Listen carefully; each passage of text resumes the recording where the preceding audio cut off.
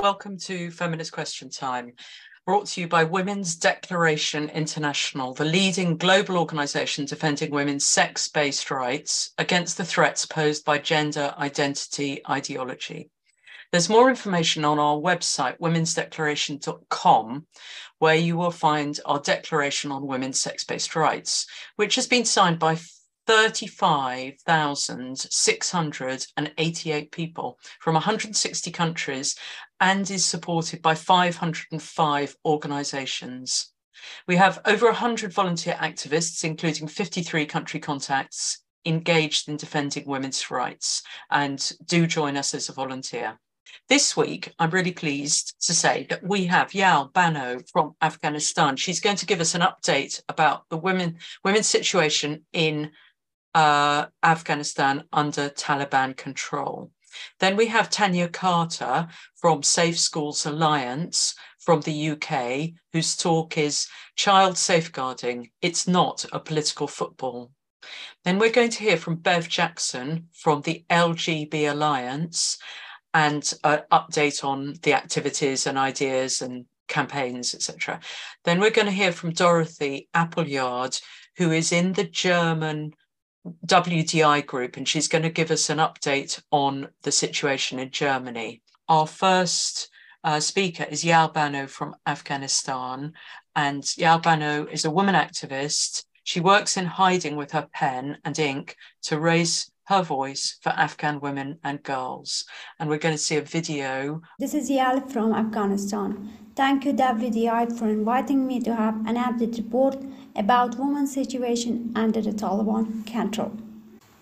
Today, I am talking from a country where it's a crime to be a woman, and it is hardly a day goes by without more bad news and restriction on women.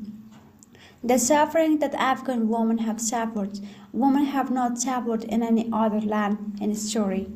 Today, I am presenting the report from a country which women don't have access to their essential right of education, work, or free movement. But if a woman asks about your own right, the answer will be beating, arresting, or killing. I am raising my voice for Afghan women and girls from a country which the Minister of Higher Education said those who write or talk or resist against Taliban deserve to be murdered. This includes both online and offline criticisms of the regime. So they actively search for every single home and even searching the laptop, phone, and all private things to see and find who is working against them. If yes, then they will arrest, beat, or kill them. But no one has the right to complain. But Taliban don't know that today's women are not like women during 1996 till 2001. Today's women strongly believe too an educated mother builds a strong nation, and they are stronger than their restriction. Women don't get fear. Afghan women get stronger day by day against them, and Afghan women raise their voices to want their own essential right of education, work, and free movement. Today I am here to tell you there is no human right, there is no woman right in Afghanistan under the Taliban control. From inside Afghanistan, I plead you, don't forget us. My story is the story of 1,000 other women who live under the Taliban control. Afghan women are heroes. We are dying every day, but we are never given up. Since the Taliban regime overtook the country in mid-August 2021, Afghanistan's record on women's rights has been manifestly one of, if not the worst, worldwide. Despite promises to uphold women's rights in line with Sharia law, from the every first week of its rule, the Taliban started suppressing the rights of their citizens, with women the main target of restriction, as well as prohibiting women and girls from traveling without a male relative. The Taliban have also denied them primary education, banned them from numerous public places, and restricted their employment to healthcare and primary education. In December 2022, women were also banned from working for non-governmental organizations in most sectors. Then, in early April 2023, the Taliban extended the ban to include Afghan women working for the United Nations mission in the country. This crackdown on women's rights has attracted considerable international condemnation, including from Muslim states. In response to the regressive policies, many international donors have reduced or threatened to halt their humanitarian assistance, upon which the country is strongly reliant. It is feared that women could unintentionally be the most impacted by this reduction or suspension of humanitarian aid. Afghanistan is not the only country where women's rights are being rolled back. But what is happening in Afghanistan is an alarm bell for all of us. It shows how decades of progress on gender equality and women's rights can be literally wiped out in a month. As you read or watch the news about women's rights in Afghanistan, unfortunately, the all is correct news. Today, Afghanistan is at a critical juncture. It is the only country in the world where women don't have access to their basic rights. There are countless unsolved problems facing Afghan women, but because of restriction, women can share their stories with each other. And on the other side, there is no ear, no organization, and no group to hear the problem of Afghan women. Afghan women are entirely isolated. To make sense of this moment, it helped to discuss the Taliban story. I'll start with the year I was born. I was a newborn baby during the Taliban first time of power in Afghanistan, and I wasn't aware of how women were treated then. But last year, my grandma, my mother, and my sister helped to reopen a old box of burqa, which they picked away 20 years ago. They told me unbelievable stories about the horrible ways where women were treated. My grandma shared how Taliban entered to Afghanistan for first time. They entered to Afghanistan, which at that time a few men and women were educated. The Taliban used from name of Islam and the conditions of traditional society to manipulate uneducated people. They were particularly cruel to women. People can just forget or forgive all the killing. My grandma said almost every family in Afghanistan now knows of somebody or has a family member who was killed by the Taliban. The golden years, 2001 up to 2021. Despite my country's many issues, 2001 up to 2021 was a golden time for Afghan women. The Taliban was ousted, and women started to learn about their rights and gained autonomy in their life. I was one of those girls whose life was changed for the better. Despite of relatives' objections, my parents enrolled me in school, and I was the first girl in our extended family to attend. Our relatives said that I shouldn't go to school past the age of 12, but my parents said, "We had hard time, but we don't want hard time for our children, especially for our daughters."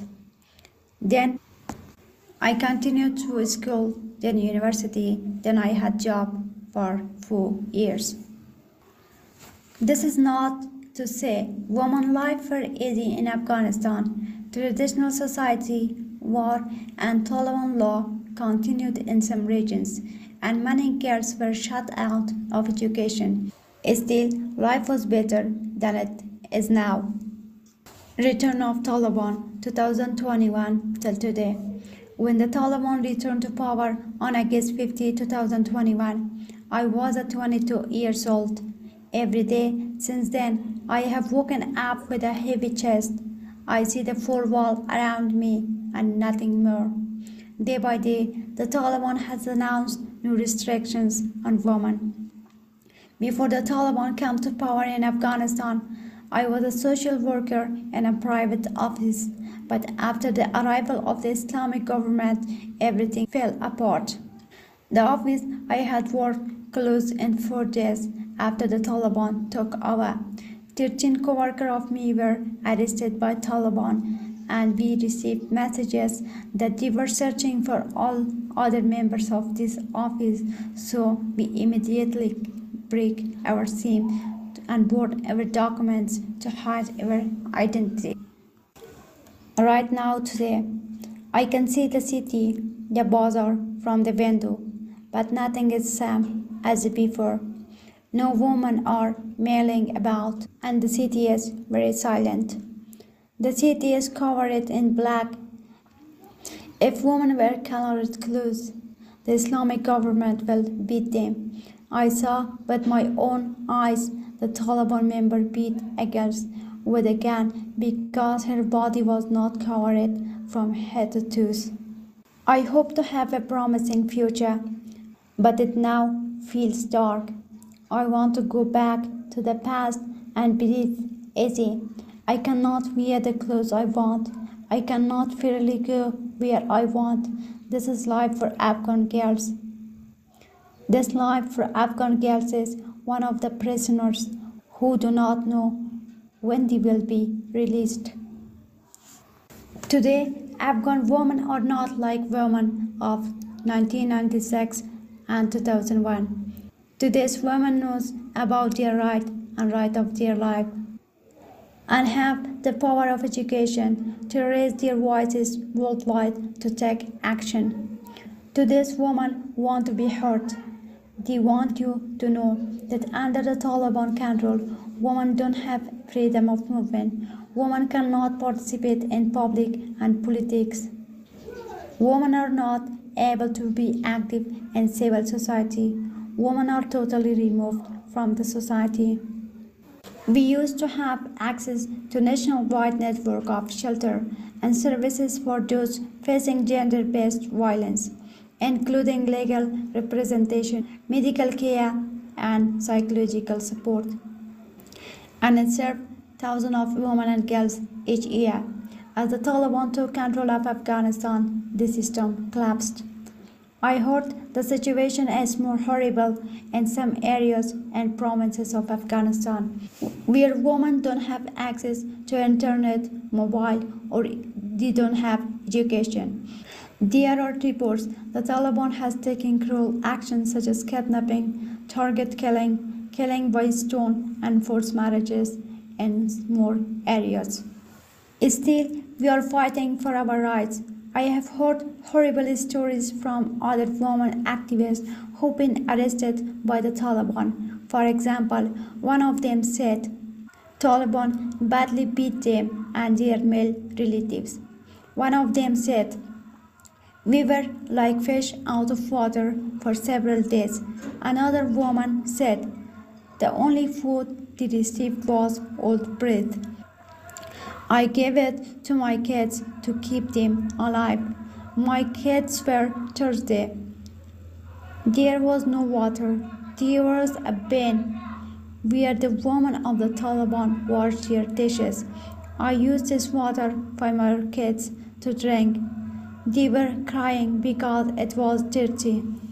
The Taliban searched our Facebook, searched our call, laptop, and all documents, and they played our messages and asked about them. "Where are your other friends?" They said, "You must help us to find them." We were released by making a promise. After this day, we won't do anything against the Taliban. I am one of the women activists living in Afghanistan under the direct threat of Taliban. The Taliban actively search for all who work or talk against them. I am in danger, but I can't stop. The Taliban are lying. They are just want to fight for power. I am in hiding, fighting for my right and right of other women. I know that the Taliban are searching for me, and it is easy for the Taliban to kill those groups which work or talk against them. Because of me, my siblings and parents are also under the direct threat. We are not safe. I work and hide to hide my identity and identity of my parents. Currently, I am hiding from the Taliban, but one day they will kill me or my family members. Afghan women urgently need to health services, humanitarian assistance, and justice now. I'll continue this struggle with my pen and inks, raising my voice for Afghan women and girls. It is about 598 days since the Taliban banned teenage girls from school. Afghanistan remains the only country in the world where women and girls are denied their basic right. Brave Afghan women are still protesting in Afghanistan despite of thousand restrictions, and they ask about their right and right of their life. Banning women and girls from education by the Taliban is a crime against humanity.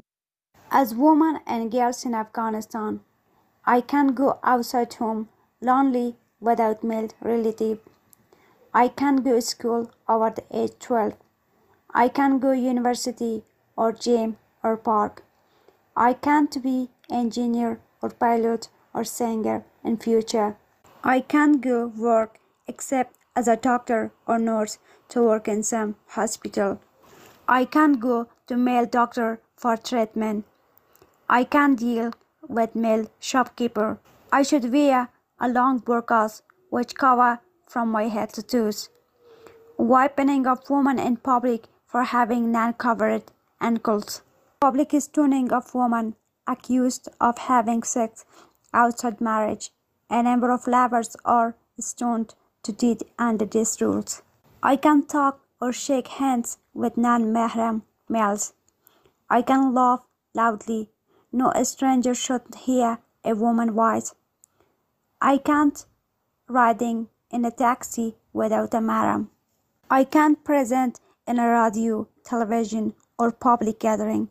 If yes, I should cover my faces during TV program or others. I can't play sports or entering a sports center or club. I can ride bicycle or motorcycle even with my mahram. I can't wear bright color clothes. I can't listening to music, not only for women but men as well. I cannot go on female public baths.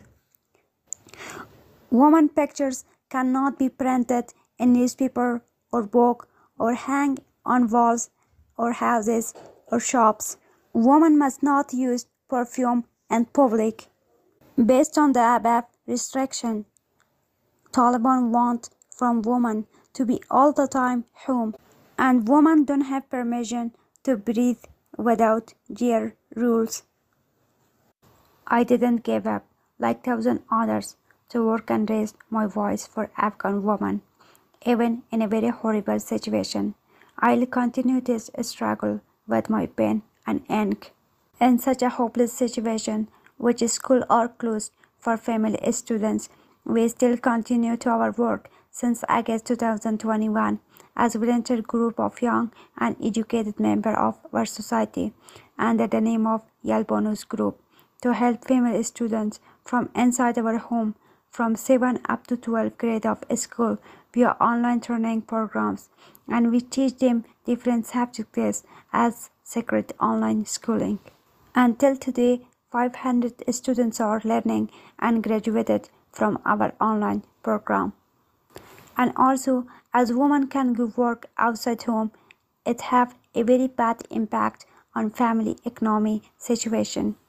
We still try to help and provide food and urgent need for those families which live in a very hard economic situation. And still, we have thousand families in our record which urgently need food and humanitarian assistance. What we do for girls and women, it all are just friendly and humanitarian works. We don't want to become famous. We don't want to get profit. We just want to help each other and together make a change. Our work is totally private, hidden and friendly inside our homes, and we all are connecting via internet, so it is very safe way for all of us to continue our work. At the end, as we all know the Afghan woman problems very well, so there's no need for more explanation of the problem. There's exactly need for actions. From inside Afghanistan, I plea you, don't forget us. Please stand with Afghan women. Please let Afghan women learn. Please help us in such a horrible situation. Please help Afghan families with food and humanitarian assistance. With your help and support, you will save a family from hunger. You will save a daughter from child forced marriages. You will save a father to not sell their body part to provide food for their families. Thank you for your attention. From Safe Schools Alliance, Tanya Carter, over to you. For those who don't know Safe Schools Alliance and what we do, we are a grassroots UK group that concentrates on upholding existing safeguarding frameworks in schools, and we concentrate on ensuring that schools are working with the correct interpretation of the Equality Act. We are mainly working with English legislation. When we're asked about the situation in Wales, we generally direct people to Met Cymru, and I really hope that I've said that correctly and that no one Welsh is dying quietly in the audience. For Scotland, we direct women to SOX Scotland, which is a fairly new group that have just been set up to defend safeguarding in Scottish schools. And there's also For Women Scotland, who are a long-standing group. We also speak to various women in Ireland, in both the Republic and the Northern Ireland. We speak to women such as Kerry Black and her wife Lauren, and Tracy Dempsey, who I've spotted in the chat here. Our philosophy on global child safeguarding is that we take the view that was expressed by Vaishnavi Sundar at Philia. And again, I hope I've said Vaishnavi's name correctly, and if I haven't, again, apologies. When we heard her speak in 2021, she said that the best thing that we can do in this country to help women in other countries is to hold the line here. She said, you have got to hold the line here on the rights of women and girls, on the rights to single-sex spaces, single-sex toilets, because we have to remember that that was the first right we won in this country, and it helped us get all our other rights. We won the right to single-sex toilets, and that enabled us to participate in public life and move forward. So we must hold the line here so that women in other countries have a system that they can point to and they can aspire to. We believe that it is absolutely essential that we all hold the line globally that under 18s are children. They're not young adults, they're not young people. Under 18s are children, because this is what gives them rights to protection in international law. Children's rights globally to be protected by adults, they are enshrined in the 1989 Convention on the Rights of the Child. This is the most rapidly and widely ratified international human rights treaty in history. The convention changed the way that children are viewed and treated. That is, we now treat them as human beings with a distinct set of rights, instead of as passive objects of care and charity. We believe that the age of consent for marriage and sexual intercourse for both heterosexuals and homosexuals should be 18 globally. We must be absolutely clear that nobody should be having sex with children, and that under 18s should all be entitled to free education provided by the state, regardless of their sex.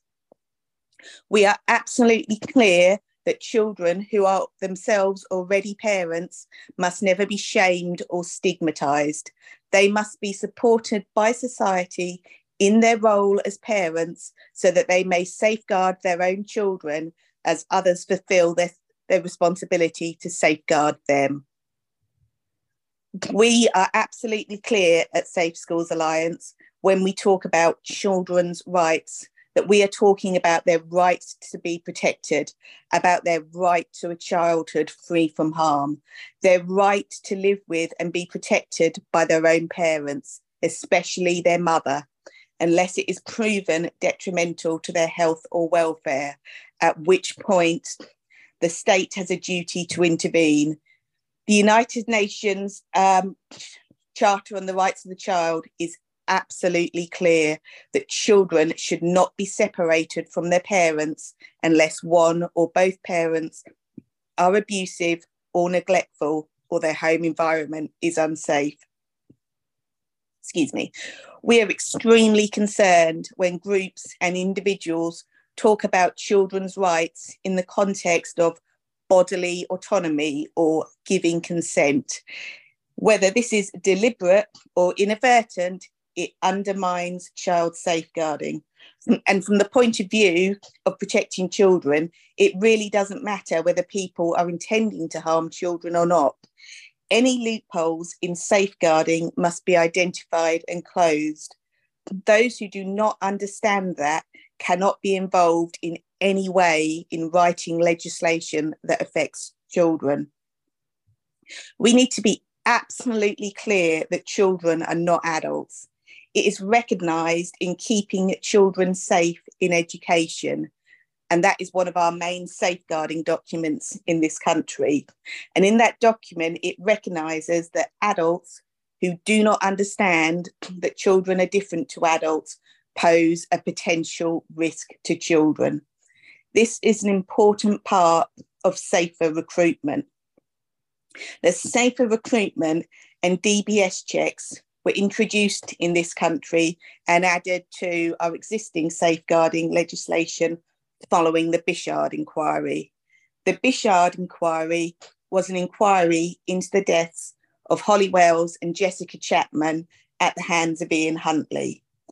Huntley was a school caretaker at a school, and it was a feature of his employment as a caretaker that pertinent information had been discarded under the guise of protecting his rights under data protection. So this is a very important point, that if safeguarding had been prioritised, rather than anyone saying, oh yes, but what about Ian Huntley's rights? Ian Huntley's rights under the Data Protection Act, and not passing on concerns which were unproven. If safeguarding had been prioritised, Ian Huntley would never have been working as a caretaker in a school. The other report that fed into safer recruitment was the Warner report, and that was a report into abuse in children's care homes like in Islington. And Julie Bindel recently wrote about some of the background to this for the Critic magazine. And in that she says, in 1980s London, one council decided that as gay men are oppressed, they must all be good. And the results of this were catastrophic. And what she means by that is that children were harmed and abused because people either felt too scared to raise concerns, or they raised concerns and they were dismissed as homophobic. So that was one of the catastrophic harms, that children were abused. The other catastrophic harm, of course, is the detrimental effect that had on the gay community themselves, and how it contributed to them all being smeared as child abusers in an already homophobic environment that was panicking over AIDS. And again, all the stuff that Julie Bindel wrote about in this article, this is all taught about on safer recruitment training. And anybody who didn't already know what Julie has just written about and understand the implications of it, able to take the learning from those previous failings and apply them to what's going on today, anyone who doesn't have that depth of understanding, they have absolutely no business whatsoever being involved in making decisions about the safety, welfare and education of children. It is essential that those charged with the protection of children don't just chant the mantras that we're all taught on child protection training, such as think the unthinkable, and you never know anyone well enough to say they couldn't, wouldn't, or didn't. You actually need to understand them. You actually need to apply them. You need to apply them to your own lives. You really need to understand that those mantras apply to your friends, your families, your colleagues. They even apply to your intimate partners. And you must understand that other people have to apply that to you too. And it's not personal. That's what safeguarding is. And people really need to understand that it does happen. And every successful predator has friends and family who would swear in a court of law that he wouldn't do that, no matter how much evidence is provided. Upholding important laws around safeguarding demands constant vigilance. Child safeguarding is the responsibility of every single adult on this planet. And while it is the responsibility of every single adult, the primary sources of safeguarding in a child's life are that child's parents. All mothers have parental responsibility from the moment of a child's birth. Fathers who are married to the mother or named on the birth certificate also have parental responsibility. Parental responsibility in this country can only be revoked by a court. Parental responsibility in the UK means that your most important roles are to provide a home for your child and to protect and maintain your child. You are also responsible for disciplining the child. And of course, this doesn't mean corporal punishment. This means things like ensuring the child gets up in the morning, goes to school, or if you're home educating, completes their education at home, does their homework, goes to bed at night, leads a healthy lifestyle. You're responsible for choosing and providing the child's education. You're responsible for agreeing for the child's medical treatment. You're responsible for naming the child and agreeing to any change of name. And these responsibilities are very important when we're looking at some of what's going on in schools in the UK at the moment. You are responsible for looking after your child's property. So we say that when school staff encourage and include with children in keeping secrets from their parents, this not only undermines parental responsibility, but it is a separation of the child from their family, which is not in the spirit of the UN Convention. Safe Schools Alliance has always adhered strictly to both the spirit and the letter of the law with regards to safeguarding. Nothing trumps safeguarding. We will always uphold safeguarding, children's rights when interpreted correctly, and parental responsibility above all else.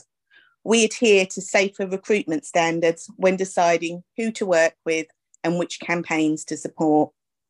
Our values, our strategy, and our reputation at Safe Schools Alliance is all underpinned by child safeguarding.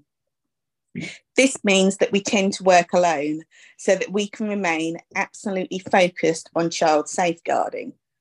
We have occasionally worked on joint campaigns or signed joint letters, but generally we work alone so that we can remain absolutely focused on child safeguarding, and that goal cannot be undermined.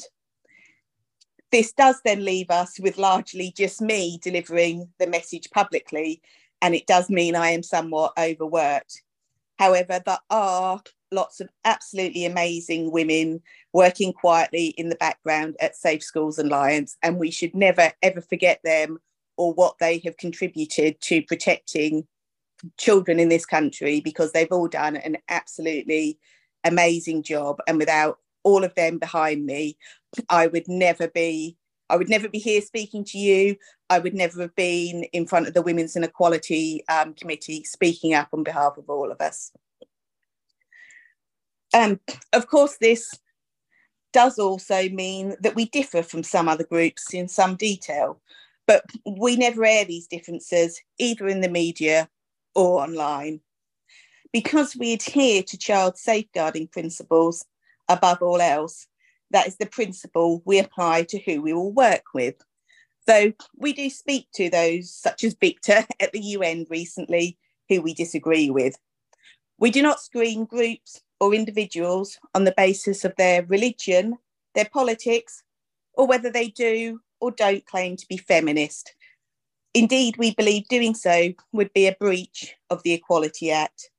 We merely screen on whether we think they or their attitudes pose any potential risk to children. We always prioritise children. Nobody has a right to work with children. Because of this, we are sometimes characterised as being right-wing or coming from a religious perspective, neither of which is true, but that doesn't stop some of the media stereotyping us. It's lazy journalism, and we constantly battle with this. Our media advisor tells TV and radio producers, if you think you're booking Mary Whitehouse, you're not. Because we understand safeguarding, we recognise insults such as prudes, bigots, pearl clutchers, Nazis and fascists for the tired and predictable silencing techniques that they are, and we ignore them, and you should too. We also encounter people who think they have a different view on safeguarding to us, and we should agree to disagree. No, that's not going to happen. They simply do not understand safeguarding. Those publicly exposing their insufficient understanding of safeguarding like this are merely advertising both their own and their organisation's susceptibility to grooming. We would absolutely beg people to stop saying that child safeguarding is right-wing and to stop arguing to undermine it in the name of the left, gay rights, or feminism. In England, a proud part of what is now referred to as Turf Island, we are making some progress with the government, but it is slow going. As Bernadette said when she introduced me, we recently got to talk to Parliament. I've completely lost where I am now. But as Bernadette said when she introduced me, I've recently appeared at the Women Equality Select Committee on the review of RSE materials. And we have finally secured that because of our group and lots of other groups. And we are doing quite well here now. Safe Schools frequently speaks to parliamentarians, and we frequently get quoted in print media. And also now I'm getting more opportunities on TV and radio. And we hear a lot of common sense talked about safeguarding, and a lot of MPs and peers in different political parties do really have a commitment now to upholding child safeguarding. But similarly, as we did see in the Women's and Equalities Select Committee, we are still dealing with far too many who really don't seem to have a grasp on safeguarding or material reality. So while it's good that we have managed to secure this view, and I really would encourage everyone to watch it online if you are able to, it has taken us many years of unpaid work and lobbying by different groups and individuals to get us this far. And like I say, if you watch the video, it is absolutely incredible to see elected representatives several years behind where they should be, wheeling out tired old tropes about Section 28. You can see on Twitter the rage that this has provoked in those who lived through the AIDS crisis and fought hard against Section 28. And I just find it, Kate Osborne, she's a lesbian. I'm straight, and I find it amazing that it's me there trying to explain to her that children who will grow up to be lesbian and gay are not being properly supported in schools these days. Why on earth has she not engaged with many of the lesbian and gay groups that are making the exact same point. Bev, who you will hear from next, why is Kate Osborne not met with LGB Alliance? Why has she not met with Lesbian Labour? They're women in her own party. Why has she not met with the Gay Men's Network? There are loads of people who she could speak to who know so much more about how this all impacts on gay rights than I do. People who were there fighting against Section 28 with her. And as I said in that session, and it has been widely reported in the press, the right-wing Conservative government in this country has overseen the worst medical, child safeguarding and lobbying scandal this country has ever seen. And rather than do their job and hold the government to account, the left-wing Labour opposition has instead attacked and defamed whistleblowers and tried to silence them. And they have been aided and abetted in this by the left-wing media. The only people who have held this utterly shambolic administration to account have been their own backbenchers, a few brave opposition MPs, the Lords, members of the public, and the few celebrities such as J.K. Rowling, who are prepared to endure the rape and death threats and the cancellations.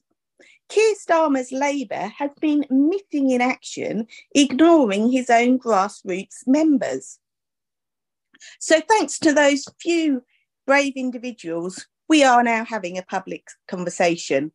We will now be talking about how unfettered access to hardcore porn and being groomed into gender identity ideology online harms children. We will be holding those schools that are not scrutinising materials used in sex education classes to account. We will be insisting that the UN doesn't throw out its responsibility to ensure every child deserves freedom from abuse. Children should be free from harmful work, drugs, sexual abuse, human trafficking, corporal punishment, emotional and psychological abuse, harmful detention, war, and any other forms of exploitation. And we are going to insist that the UN upholds this and that they don't just throw it all away for glitter and rainbows and ARCAS funding. We have left our report on the shocking similarities between the ideology expressed by PI, WHO and UNESCO with Victor, and we've also sent it to Reem. And we will be chasing this up because we do want to meet with them and discuss further what is going on with child safeguarding globally. So I'm often asked, what can you do? People say, what can we personally do? Well, stand up, be counted, fulfill the responsibility you share with every other adult on this planet to safeguard children. Hold your local school to account. Hold your elected representatives to account. If you live in a democracy, you exercise your rights. You owe it to all those who don't. You owe it to our mothers. You owe it to our grandmothers and our foremothers. If you have any rights at all, you owe it to those who fought for them, who died for them, to exercise them. You owe it to your daughters and your granddaughters. You owe it to those girls in Afghanistan denied an education. You owe it to every child on this planet. If you're in the UK, you can check out our website. Go to resources and we have put the Equality Act and the child safeguarding legislation into easy to understand fact sheets on our websites. And there's lots of template letters there. And we've really broken it down so it's very easy for parents and teachers to understand. You do not need to be a lawyer. If you are running a school, you need to understand what your actual legal responsibilities are, not what some lobby group has told you the law is, because if something goes wrong and a child is harmed on your watch, it will be you who is responsible, not the person who gave you the incorrect information. It will be you, the leaders at that school. And school leaders really do need to understand this now, and they need to take action now so that in another 3 years' time, they are not giving evidence at a public inquiry, making themselves look every bit as ridiculous and out of touch as Kate Osborne just did. If you're not in the UK, look at our website for inspiration. Combine talents with other women in your country and you build a website that works for you and your country. So we're going to go to Bev from LGB Alliance, Bev Jackson, also incredibly inspiring and having just sort of got a niche and created an amazing organisation which has inspired people all over the world and made massive, significant change in a reasonably short time, just a few years, has changed the face of this fight. So thank you so much, Bev, for coming along, and over to you. Kate Harris and I founded LGB Alliance in October 2019, having tried for several years to get Stonewall to listen to the way in which their embrace of gender identity was having this very, very harmful effect on gay people, bisexual people, and particularly on lesbians. Particularly on lesbians, I want to emphasize that it's not by no means a coincidence that LGB Alliance was founded by two lesbians. Our chief executive, Kate Barker, is a lesbian, and also the chair of trustees, Eileen Gallagher, OBE, is also a lesbian. And we've always had a tremendous emphasis. It's so important to understand that. We do feel that what we did by setting up LGB Alliance, we are the only registered charity that campaigns exclusively for people who are attracted to others of the same sex. Certainly in the UK and possibly in the world, I'm not sure about that, but as a registered charity. As you know, our charitable status is has been challenged by mermaids funded by a barrister. And that court case, which was heard in court last September, and then with the last 2 days of closing statements in November last year, we are still waiting for the judgment. So I cannot say anything about it. I know everybody wants to hear, and so do we. And obviously, we're still very much hoping that that judgment will come soon. But I cannot say anything about that court case. It wouldn't be appropriate for me to do so. And it has meant, of course, that because of the court case, that has slowed down our activities somewhat. We cannot, for instance, apply for funding for the helpline. That this is our major project, one of our major projects, which is to have a helpline for young LGB people.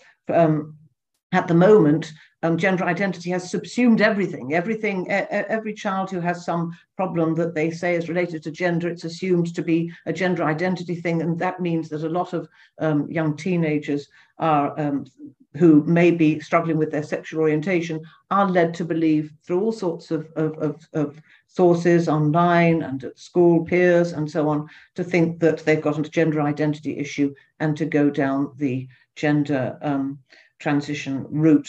So we very much are looking forward to setting up our helpline, which will be manned or womaned exclusively by LGB people. And once we hope soon that our charitable status will be confirmed and we can go ahead with that. We have other plans. Of course, we are building up an LGB history archive and a student network. We have many other, and we have a major conference every year at the QE2 Centre in October. The webinars from that, or the panel discussions from that, are online, and you can see them on our YouTube channel. I'd like to start actually by talking about Victor Madrigal-Borloz. I think everybody knows that Victor Madrigal-Borloz is the so-called independent, so-called expert. It's a bit rude, but I do think that's rather appropriate for sexual orientation and gender identity. As you know, he's been in office at the United Nations since 2017, and it's become more and more clear that he is only interested in gender identity and not only ignores the sexual orientation part of his task, but actually actively works against it. because, and I had an article in the Critic about this yesterday, and I would invite you to read also what happened when we met him. So Victor recently came to the UK, and he's nearing the end of his term. He came to the UK on an official visit, and he met mainly with other gender identity enthusiasts. As Tish, the redoubtable researcher, has discovered, he is funded by the Arcus Foundation, and that means that he is. I have called him a paid mouthpiece for gender identity. I don't think that's unfair, because he doesn't seem to grasp the different predicament of people who are attracted to the same sex, and how they are disadvantaged by this emphasis on gender identity, and particular self-ID. And Victor goes around the world saying that self-ID is required by international law. That's absolute nonsense. He also keeps saying that we're in all the countries that have self-ID, there's never been any problems. I mean, that is so completely absurd. We've sent him so many examples of abuses in prisons, and of course in refuges, and in sport, and in particular lesbian spaces and young lesbians, as I've just said, being impacted particularly by this huge surge in teenage girls seeking to go on testosterone, have their breasts removed, and so on, which in the United States, where it's a very heavily commercial thing, happens at a very young age. Anyway, so we wanted to bring these things to his attention, and he eventually did agree to meet with us, including, he originally planned to meet right at the end of his visit with all the women's groups that had asked to meet with him, and the three lesbian and gay groups, which were LGBT Alliance and the Gay Men's Network and Lesbian Labour. And we made a case for having a separate meeting for those three groups, and we eventually had that. It was quite a hostile meeting, because especially with Kate Harris for LGBT Alliance, we have reason to believe that Victor is not particularly interested in our arguments, since we've been making them politely for years, and he simply ignores them or pretends that he doesn't know. It's quite important. Tanya's referred to the rights of the child. Victor seems to be suggesting that it is a right of the child to, as she says, bodily autonomy. Whenever you hear that phrase, bodily autonomy, you have to realize that this is a direct attack on child safeguarding. And so I totally agree with what Tanya says about that, and we must resist that. And also at the UN, CEDAW, which is the only convention left which still refers to sex-based rights, there are people at the United Nations trying to change that to gender. Anyway, we have tried to highlight the way in which Victor is working against the rights of lesbians, gays, and bisexuals, and only trying to push through self-ID with a lot of things which are not true. And I would invite everybody else to do so, please, from within your own country. Apparently, he says he has nobody sends him examples. Well, send him personal examples, please do, of ways in which self-ID disadvantages women and lesbians in particular. Please send him these examples, because if only sending them in terms of general rules apparently doesn't work. I'm not at all sure that sending him personal examples will work anyway, but please do so that the evidence is there, so that you can show that you have provided this evidence. I would hope that everybody would do that. So that is Victor.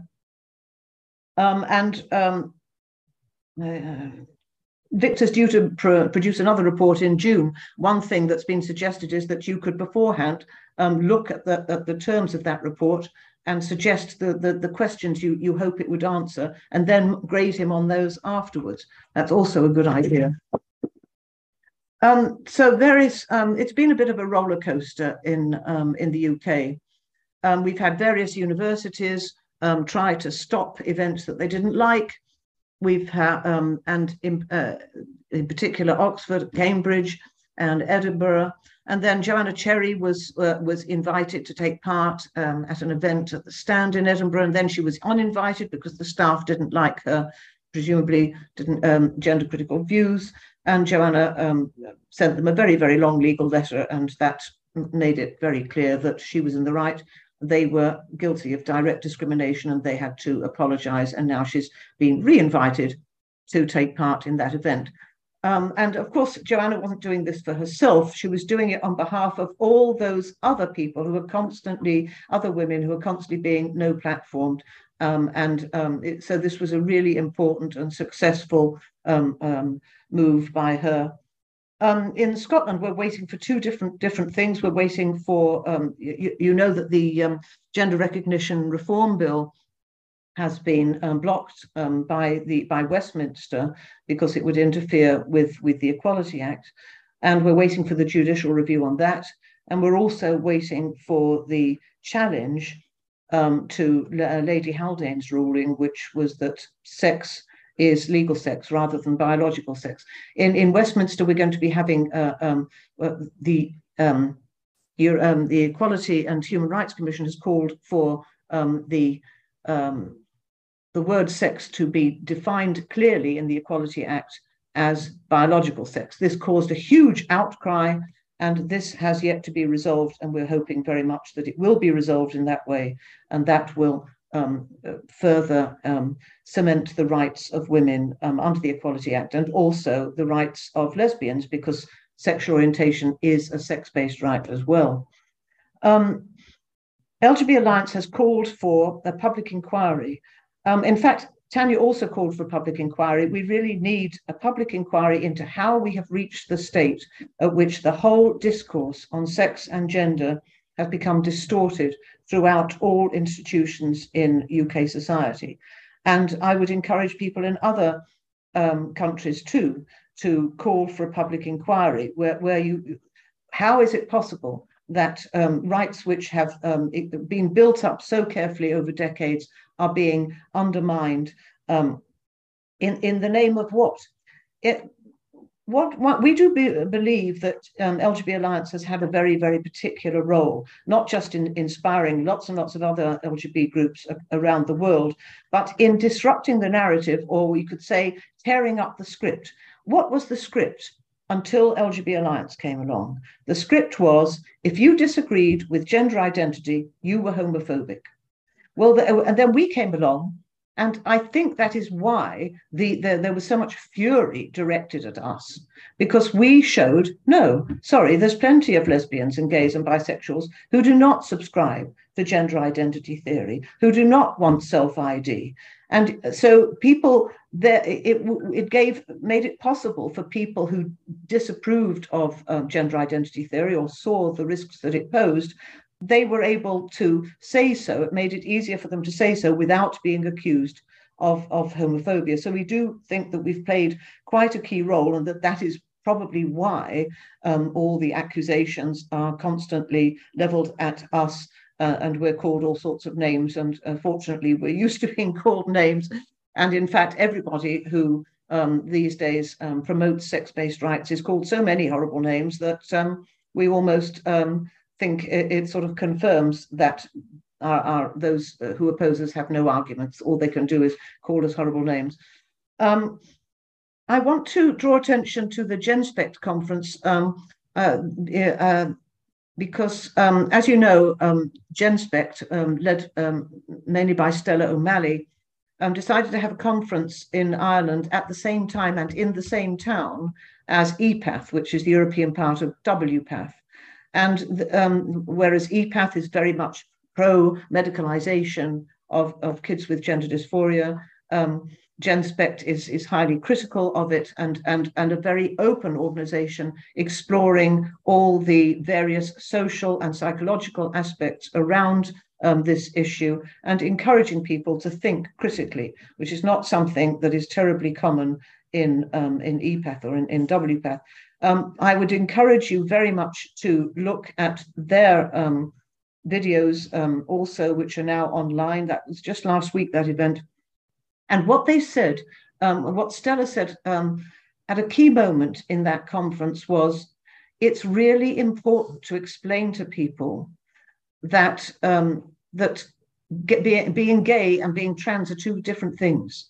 They've been stuck together in this LGBTQ XYZ collection of letters, or at the United Nations as SOGI, sexual orientation and gender identity. By putting them together, the public has been completely confused and thinks that this is all the same sort of thing. It's really important to emphasize to everybody you speak to and in the letters that you write. Now, I would, yes, encourage everybody to write letters, write to your school, for instance, about the material that Tanya's been talking about. Write to your member of parliament, especially if you've got stories to tell them that bring it to life for them. If you start saying sex and gender issues, people's eyes glaze over. But as soon as you say, my sister did this, and then now she's my brother, and actually, I don't know what's going on, and my parents can't cope. And if you give people personal stories that they find easier to relate to, this seems to work better than keeping things on the general level. So I would very much encourage people to do that. Talk to the people around you and do dare to speak up, because every day you hear someone say, oh, I didn't really dare to speak to so-and-so, and then I did, and they said, oh, I totally agree with you. Just yesterday, or was it today, we saw for the first time a Democratic member of Congress speaking up in favor of raising the age of any kind of medicalization to 18. This is very, very brave for a Democrat to do, because, as you know, in the United States, it's incredibly polarized. So encourage, when you see someone like that in a position of leadership, speaking out, do encourage them, support them, show that they are not alone, because these people are often attacked mercilessly and they really welcome the support they get from others. So everybody can play their own role, as Kate and I said in at the end of our speeches at our conference in October. Everybody can play their own particular role. Think of your own strengths, think of your positions. How can you move this conversation further and break down what's happened, which is a really pernicious attack on the rights of women and LGBT people? Join together. If there isn't an LGBT group in your country, maybe you could set one up. You can contact us to see if we know anybody there. And I just wish you all, I'm so happy that this webinar exists. I think it's a powerful place for women, and I'm really happy to be here. Now, Dorothy's going to be speaking about the situation in Germany, and we'll be able to talk about all the different changes in terms of gender identity, ideology, women's rights. Today, as I wanted to talk about the new self-ID law that has been on the cards for a while, you may have heard. The draft proposal of this new self-ID law was published just recently, and that's what I want to talk about today. It, according to the German government, is a replacement and improvement to the current legislation, which is the Transsexuellengesetz, the Transsexual Act. So first, I'll just give a brief summary of the Transsexual Act to see where the starting point is and where Germany is wanting to move to. The Transsexual Act has been around since the early 80s and allows people to be legally recognised as the sex other than they were born with. It also allows people to change their first name, which is actually a very big thing in Germany. You can't just change your first name because you want to. There's no deed poll here. So that it also makes it very easy. It also offers an easier option for people to change their first name if they wish to have the first name of the other sex as a first move to living as the other sex. But yes, you can also have your registered sex changed by law, subject to certain conditions. At the moment, you have to have lived in the chosen sex for 3 years at least, and present 2 expert medical reports confirming that it will be beneficial for you to change your legal sex. You also have to state that you plan to live as the other sex with high probability, long-term, i.e. the rest of your life. One thing that maybe some people don't know is that Germany is also one of the few places in Europe where it is possible to have a third sex entered into your passport ID. You can register to become the diverse category, where you would, for example, get an X in your passport. So looking at that way, the situation is already relatively flexible in Germany.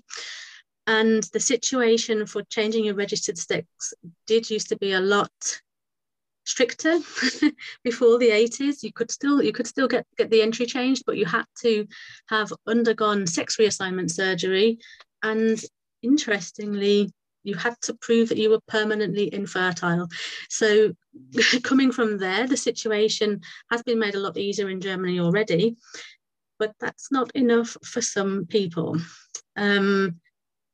Yeah, interestingly, something that we at WDI Germany only became aware of recently is that there is a line in the German constitution, which has been in there since 2011, stating that sex is not just physical and that a sexual identity can also exist. So it's pretty obvious that they've been setting the scene for self-ID law for longer than we thought. Yeah, and the current German government, which is known here as the traffic light coalition, because it's made up of 3 different parties, the Social Democrats, the Liberals and the Greens, want to replace the Transsexual Act with the new Self-Determination Act, as it's literally translated as, on self-ID, with the aim of removing financial and bureaucratic hurdles. Yeah, they state that it serves to only make life easier for trans community and that it does not harm anyone else, something which we all know not to be true. So the new law, what does it involve? The new law would allow anyone, and I really mean anyone, above the age of 14 to legally change their name and registered sex simply by submitting a declaration at their local registry office. If that wasn't astonishing enough, something even more astonishing is that the proposed law would allow people to make this change once a year if they wanted to, which is quite a change from the Transsexual Act, where you have to prove that there's where you have to state that there's a very high probability that you would live in your chosen sex for the rest of your life. Yeah, another significant change is that the need for a expert medical opinion is completely removed. It's literally just based on your own feeling and your declaration that you make. And parents can even request to change the registered sex of their children who are under the age of 14.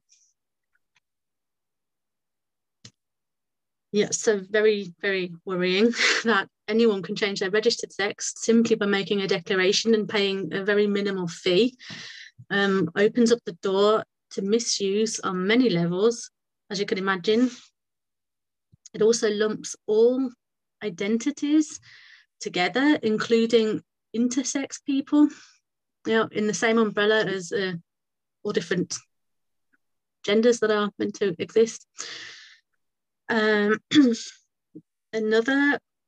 main aspect of the new law, which was previously not included in the Transsexual Act, is that it envisages essentially criminalising the act of misgendering and dead naming, with possible fines of up to €10,000.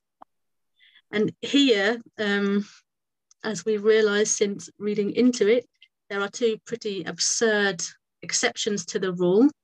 One of them being that the rule does not apply to the person's spouse.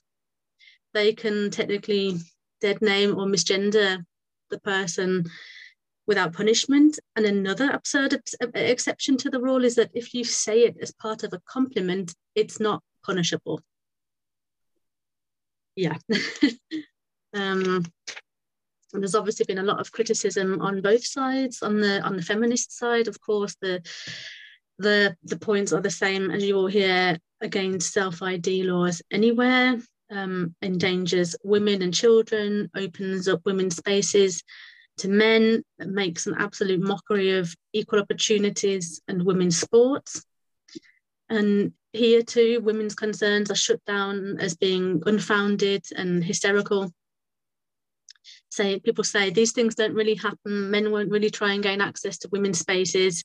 when in fact it is actually already happening in Germany, even without a self-ID law. In Hamburg and Berlin, for example, several male prisoners have already had their requests to be moved to female prisons accepted. And you hear stories all the time about men in women's changing rooms, for example. Yeah, you'd think that the other side would be happy now that the self-ID law that they've been campaigning for so long has finally, seen some movement now that the draft law has been published. But they're not as happy as it seems. They say that it isn't actually that great or better than the Transsexual Act for the transgender community. They say that it isn't validating enough and it's been branded as self-ID light, so to speak. And one of the main reasons that they have branded it as self-ID light is that there are several clauses, I think, which maybe were aimed at making it more relaxed for business owners. One of them being that people who operate businesses that are for women can refuse entry to men, but they don't have to. And we think this really leaves it wide open. It makes it an individual decision of the little man, the little woman, the sauna operators, managers of women's shelters, gyms, and so on. It doesn't actually offer that much legal security. It makes women's freedom and protection an option rather than law. For example, even if you've changed your legal sex, you could technically be refused, if you're a man, for example, from registering for a women's gym or having access to a women's sauna. But well, you might not, but you might not be refused, but you might be refused. It depends on the business owner, which has consequences that could go either way. Either you refuse a man access and women feel safe and more women sign up to your gym, or it goes the other way. You get branded as transphobic and lose business. Yeah, that's certainly an area that's not very clear, and something which really needs to be set in law and not left to individual business owners who may have to judge people based on what they look like. Yeah, so far this law has only been drafted and still has to go quite a long way until it may potentially be enshrined or not.